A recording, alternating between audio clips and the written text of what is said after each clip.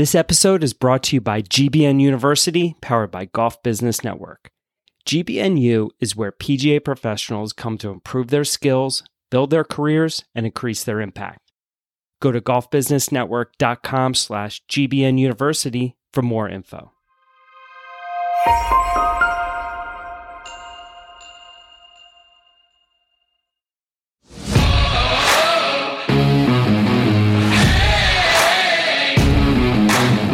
This is the Getting Better Now podcast, and I'm your host, Dean Campbell.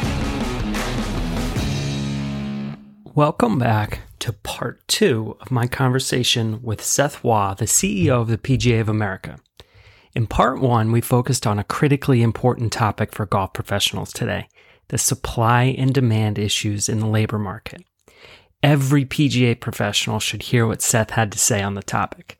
It was an honest and frank conversation, and personally, I think we should be encouraged by what we heard. Now we get into 2 more important topics.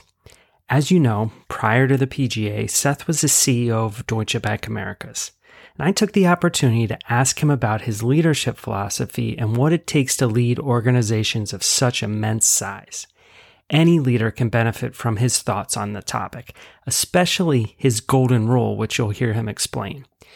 Leadership is such an important skill when it comes to retaining great people, and in this labor market, it's never been more critical.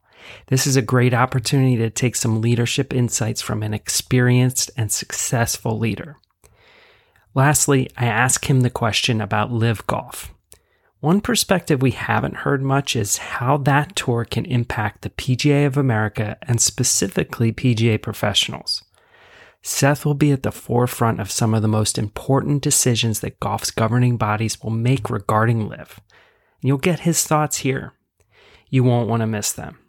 So here it is, the second part of my conversation with Seth Waugh. I hope you enjoy it.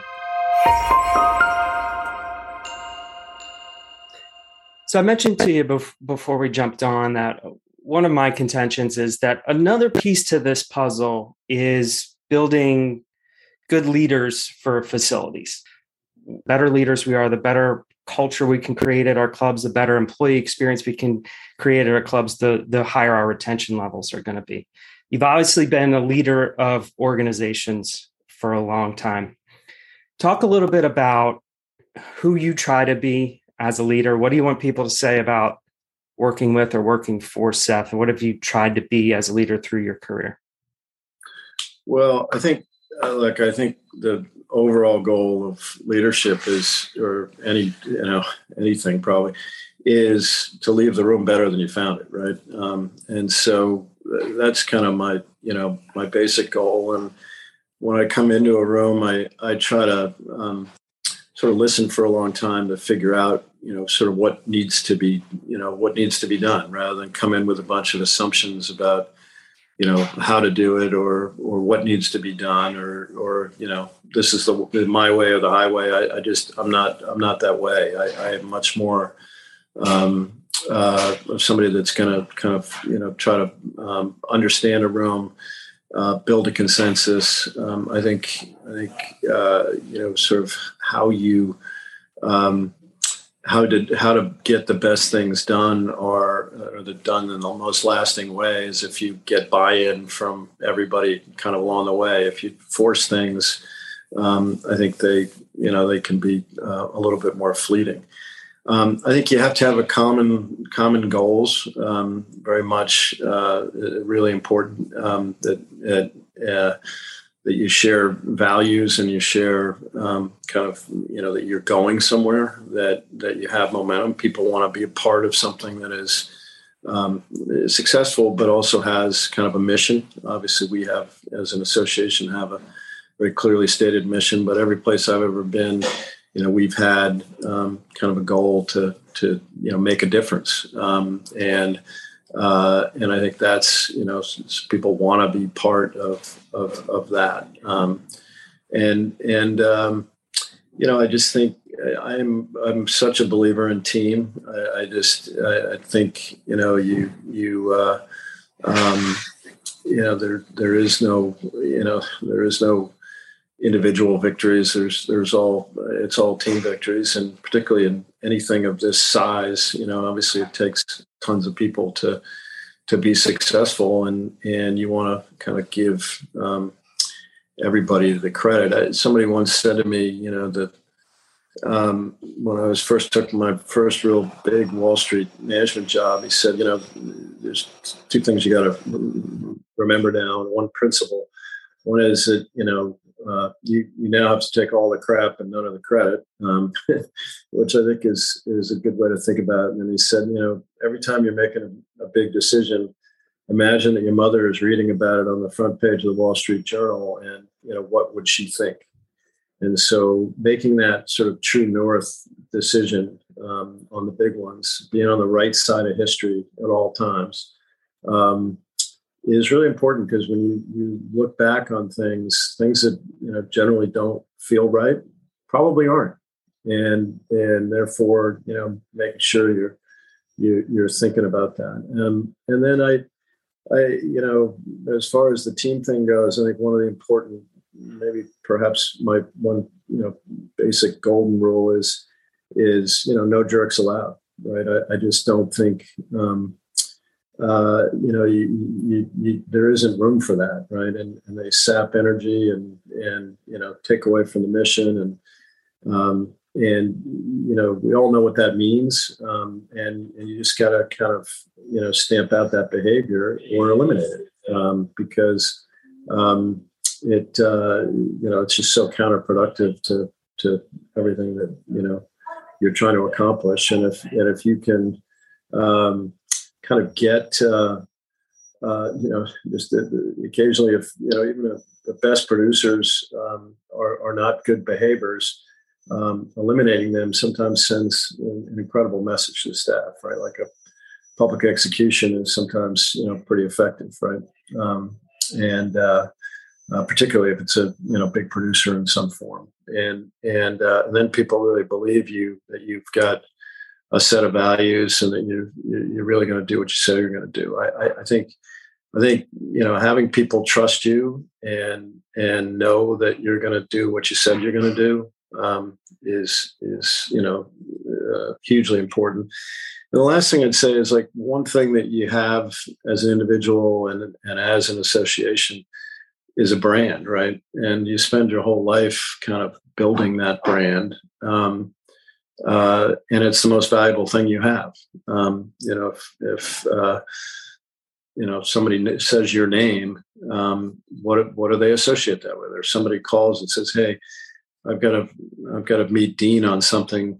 What do you know about him?" You want that person to say, that's a good person who you can count on, who's going to, whatever those values are that you think are important. I think you've got to always build those, your entire life, because that's what gives you the credibility when you go into a new situation, and allows you to get stuff done that otherwise might be hard. So I heard you say a lot of valuable things in there.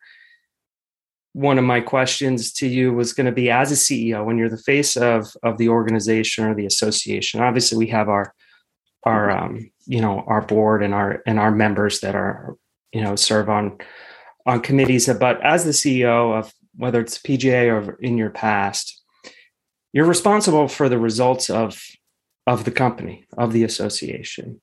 And you're only going to get those results if everybody's contributing individually. So if I'm hearing you right, is it having that clear mission, having clear values, doing what you say you're going to do, and keeping that, always reiterating those types of things that gets everybody rowing in the same direction?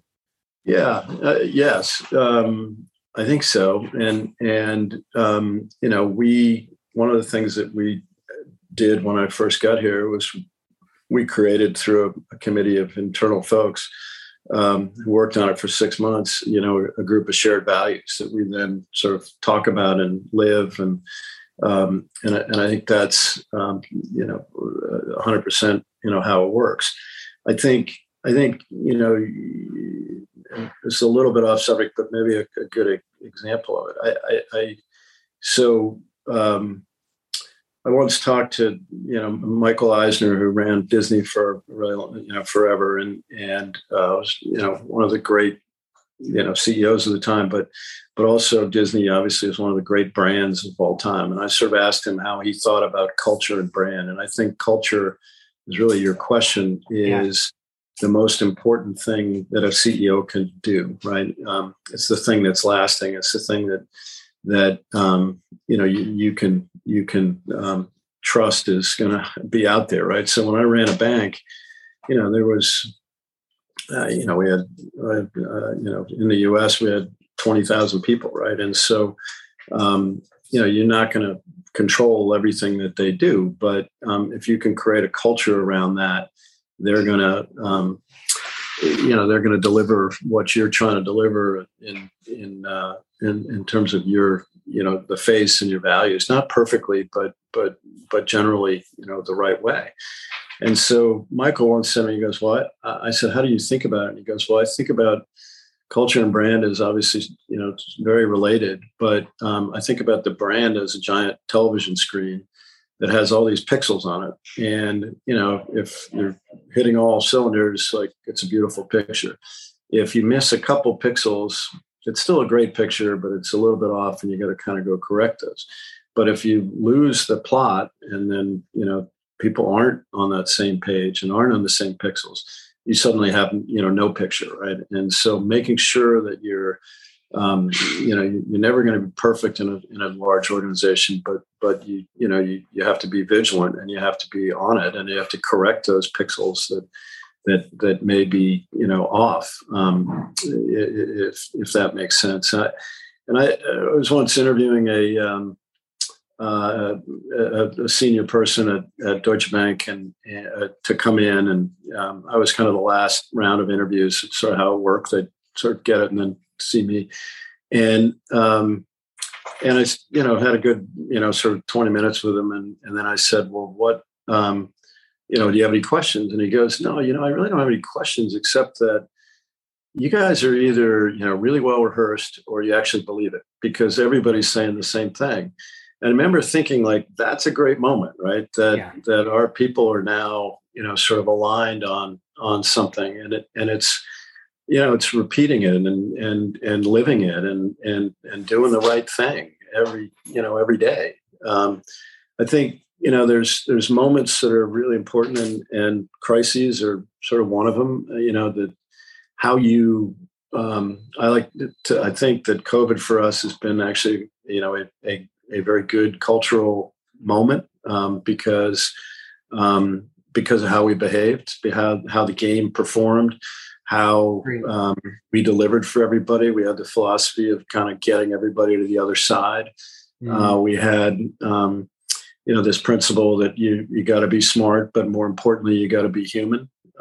In a situation, particularly like a COVID, where everybody is, nervous about everything, and rightfully so. And how do you, protect the individual as well as the organization? And I had the same experience, obviously very different, but we lost a building in 9/11 at Deutsche Bank, and so dealing with all of that was, was different, but not dissimilar in terms of principle, right? And so, I sort of view every moment as an opportunity, and I think crises, which are inevitable, are also not only defining moments, but huge opportunities to level set and go forward because of how you can perform relative to everything around you. I don't know if that all makes sense, but I just think, I think culture is kind of everything, and that's what creates your brand. And our brand, at the end of the day, at PGA of America, we have an incredibly powerful brand. It's our core. It's why everybody wants it on their chest. It's why people, every member goes through 4 years of getting there, and we want to make sure that continues to be, enhancing that value. And I think the good news right now is that our brand has never been more powerful. The game's never been in better shape. Our voice has never been kind of more heard than it has, and it should be, because look, we should be the most informed voice in the game, because we touch the game at every level, see it daily, and we just have to kind of harness that and turn it into good for the game, and obviously for our members, most importantly. Well, I just want to reiterate that I think COVID, for a lot of people, this was the first crisis. A lot of people in our industry, this might have been the first crisis that you went through when you're in the workforce. You've obviously seen other significant ones from 9/11 to the economic collapse in 2008. But how leaders responded during that time, really, the cream rose to the top. I think the PGA of America, you and all the leaders there, did a phenomenal job supporting us during that time and supporting the game, because we ended up on the front lines with doing a lot. And whether it was financially or with the information that we were provided, that was all really valuable. So you could tell that you were experienced in that before, and it really showed, and it really supported us. So thank you for what the association did during that time. That was a lot of people. It wasn't me, Yeah. but I appreciate the thought. Thank you very much.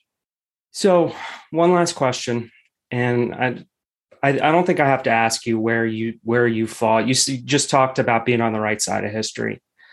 So when it comes to LIV Golf and your feelings about that, or the association's feelings, I don't think there's probably much gray area there. But I talked to somebody recently who thinks that this could really hurt the game of golf in the end, and anything that hurts the game and your average player, because maybe the PGA Tour product isn't what it used to be, and that doesn't, now there's not as much interest, and that ultimately hurts us as PGA professionals. Do you worry about an impact of that down to our level? 100%. And look, I as you said before, like, as a leader, my job is to be a fiduciary for the PGA of America. That's my job, right? And I'm going to look at everything we do through that lens. It's not my own personal view. It's kind of, obviously, your personal view is going to, kind of color your experiences. Are going to color a lot of that. But like, my job is to be that fiduciary. And so that is how I think about LIV. I think I don't see how it can be good for the game in any way other than for the tour professionals, right? And the 48 that go, and obviously are going to get paid a lot of money, and hopefully that's good for their lives. And then frankly, the ones that stay are going to get paid more too, because because of the natural competition that exists, and the tour has already put $150 million more dollars into the purses, which, by the way, kind of hurts us, number one, because every time Jay raises a purse on the PGA Tour, he's paying his members more. Every time we raise the PGA Championship purse, we're giving our members money to somebody else, right? And so that isn't great for us. Yeah. But so this is a very selfish kind of a thing. And if you think about what the ecosystem of the game now exists, right? Well, the tour creates $3 billion worth of charity every year. They have developmental tours that are supplemented, whether that be Latin America or China or Canada or wherever. You've got the senior tour. You've got all our sections running Monday qualifiers that create opportunity and value around that. And you've got a benevolent partner that works with us towards growing the game, making it better, leaving the room better every day. And you're going to replace that with something that, frankly, by all appearances, has no soul, right? It's just to pay a bunch of money to kind of buy. We've done all this work to create where we are in the game, which has never been better placed, right? Like, from a participation point of view, on the PGA Tour, it's never been, and I don't think, obviously Tiger's moments, but across the board has never, sort of been better. And now we've got a foreign sovereign wealth fund that wants to buy that from us, right? Which I think is, I just don't see, how that benefits anybody. How does that help ultimately help the game? Because I don't think there's going to be any investment in the game. They talk about how this grows the game, but how is that, right? I also just don't see it as a superior product. That's for sure. Yeah. No cut. I mean, and so I've lived in a world of disruption. I believe in disruption. I think disruption is healthy. I think it is, inevitable. And in some ways, this is a real compliment to the game that it's getting disrupted because it's in such good shape. But that means you have to add some value. You have to make it better. You have to leave it better. And I just don't see any aspect of this that does that. And by the way, you're now bringing in, we're all member organizations that are owned by the members that are not-for-profits. Now you're bringing an entity in that owns it, that wants a return, is going to want an exit at some point. How does that play out, right? Where does that, whose pocket does that come out of? Because at some point it has to. Right now, there is no equity in the PGA Tour, right? Like nobody's, getting rich off of the underlying value of the tour, other than the players getting paid for it. So I don't see, it's a hostile takeover of the game. And I don't see the value add that they could add. And if I did, I might think about it differently, but, I don't think there's any chance that they could leave the room better. And I think at some point, if they were to exit, having created all this disruption, they leave kind of a carcass of the game that, that now all that investment that has been put in for all these years by all these associations has disappeared. Well, certainly a tough conversation, and probably nothing that we thought we'd be having, a year ago when it came down to the game of golf. But I want to thank you for your time and taking the time to answer these questions and address these tough issues that we have going on for PGA professionals and in the game today. I think everybody should feel better knowing that we're hearing from you that we are supported by our association and that, we are moving in the right direction and change is happening. So thank you for taking the time and thanks for everything you do for us. Yeah. Well, thanks for having me, Dean. It was a great conversation, and I love the hard questions. So those are a lot more fun. But look, I'm so honored to be in this position and have the opportunity to serve. And I'll never have a bigger opportunity to impact more lives. And for me, that's the most fulfilling thing I could have in my life, and that's why I'm doing it. And I'm again very flattered to do it. I think we've got a lot. We've done a lot. I feel like we're in a really good spot. You're nice to say that. I feel like we've handled a lot of crises and come out stronger.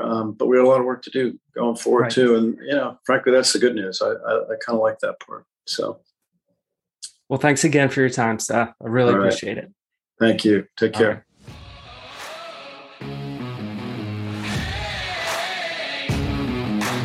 Thank you for listening to the Getting Better Now podcast. For more information, go to golfbusinessnetwork.com.